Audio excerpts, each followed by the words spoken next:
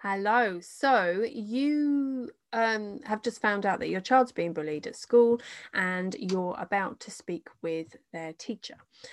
So here are three essential steps when approaching the school if you want a successful outcome. And by that I mean if you want to be able to walk away feeling as if it was a productive meeting. Because I hear so often when people feel that they come away and it hasn't been productive, they don't feel that they've been reassured.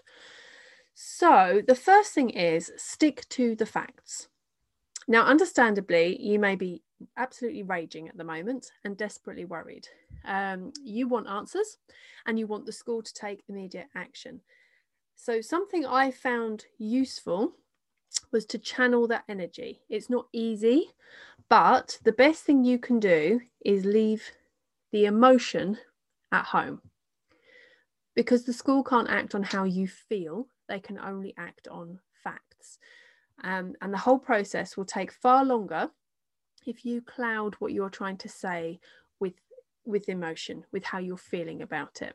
So focus that energy of frustration and anger and worry. Focus it instead and present the facts to the school, because that's what they can act on. Number two, be prepared. This is another thing I find so often, is that it's completely understandable, and I certainly was not prepared when I had to do it, but parents are going in to speak to the teachers and they have no idea of what they want to say.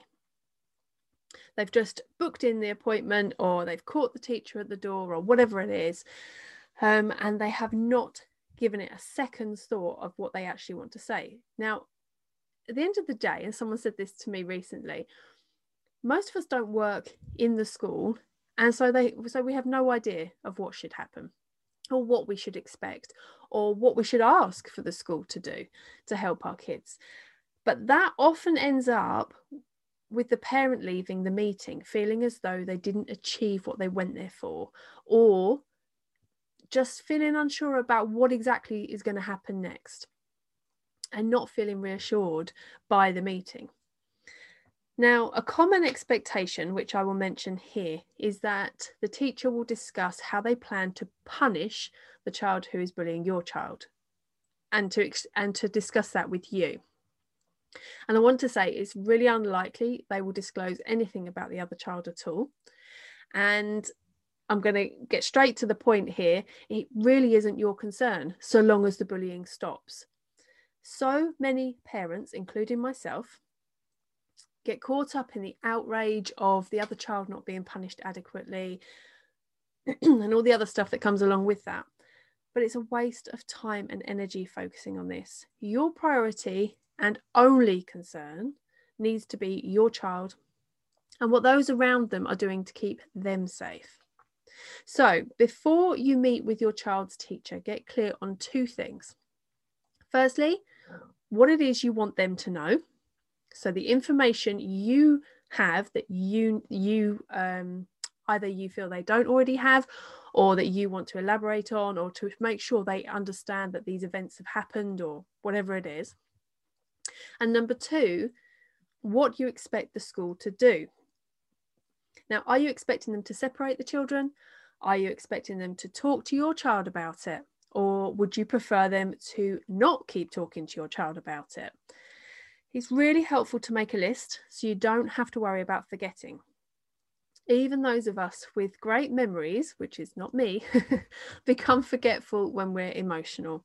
So just having a few notes, you are not going to be judged for that at all. It's better that you remember exactly what it is you're there to say and ask for than worrying about, what they may think. So here are a few ideas, because you may have listened to what I've just said and thought, well, I've got no clue what to expect the school to do. So here are a few ideas of what you can expect. You can expect them to have an anti-bullying policy and follow it. And this can often be found really easily on the school's website. You can expect them to increase supervision if bullying is occurring at low supervision times. And by that, I mean such as when they're changing classrooms or at playtimes, that sort of thing, where supervision is less so. You can ask for increased supervision.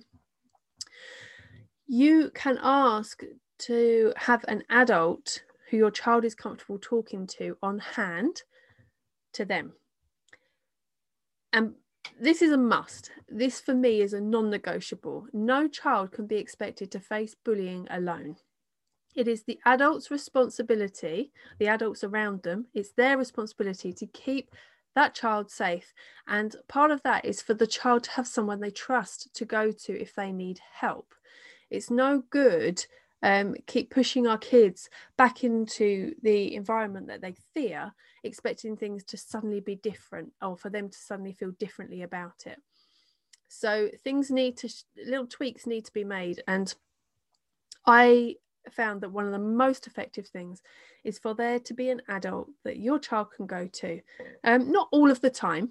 You know, it's not reasonable for them to suddenly be taught by that teacher, for argument's sake, if it's not their class teacher. But it's someone, there needs to be an arrangement where they can meet with that teacher if there's an issue. The next thing is you can expect the school to log all incidents of bullying. And you may want to compare their logs with yours.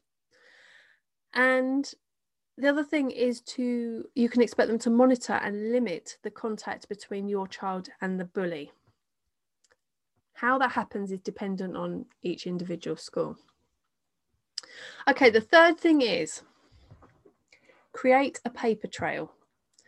So I would highly recommend following up every meeting with a letter, or most likely an email, if we're honest, summarising the outcome. Now, some points you might want to include that would be helpful are what is expected from all parties. So from the conversation, from the meeting, what is expected from you? What is expected from your child? What is expected from their class teacher? Another point to include is what action will be taken and by whom. So you'll find this useful if the school aren't successful in stopping the bullying and you need to involve other people, because it just means that there's a log. Anyone new to the situation can see clearly the path of what has been tried. And don't forget to book in the next meeting to check there has been progress. So let's just do a quick recap there. The 3 essential steps. Firstly, stick to the facts. Secondly, be prepared. And I've given you some ideas there of what exactly to ask for. And the third thing is create a paper trail.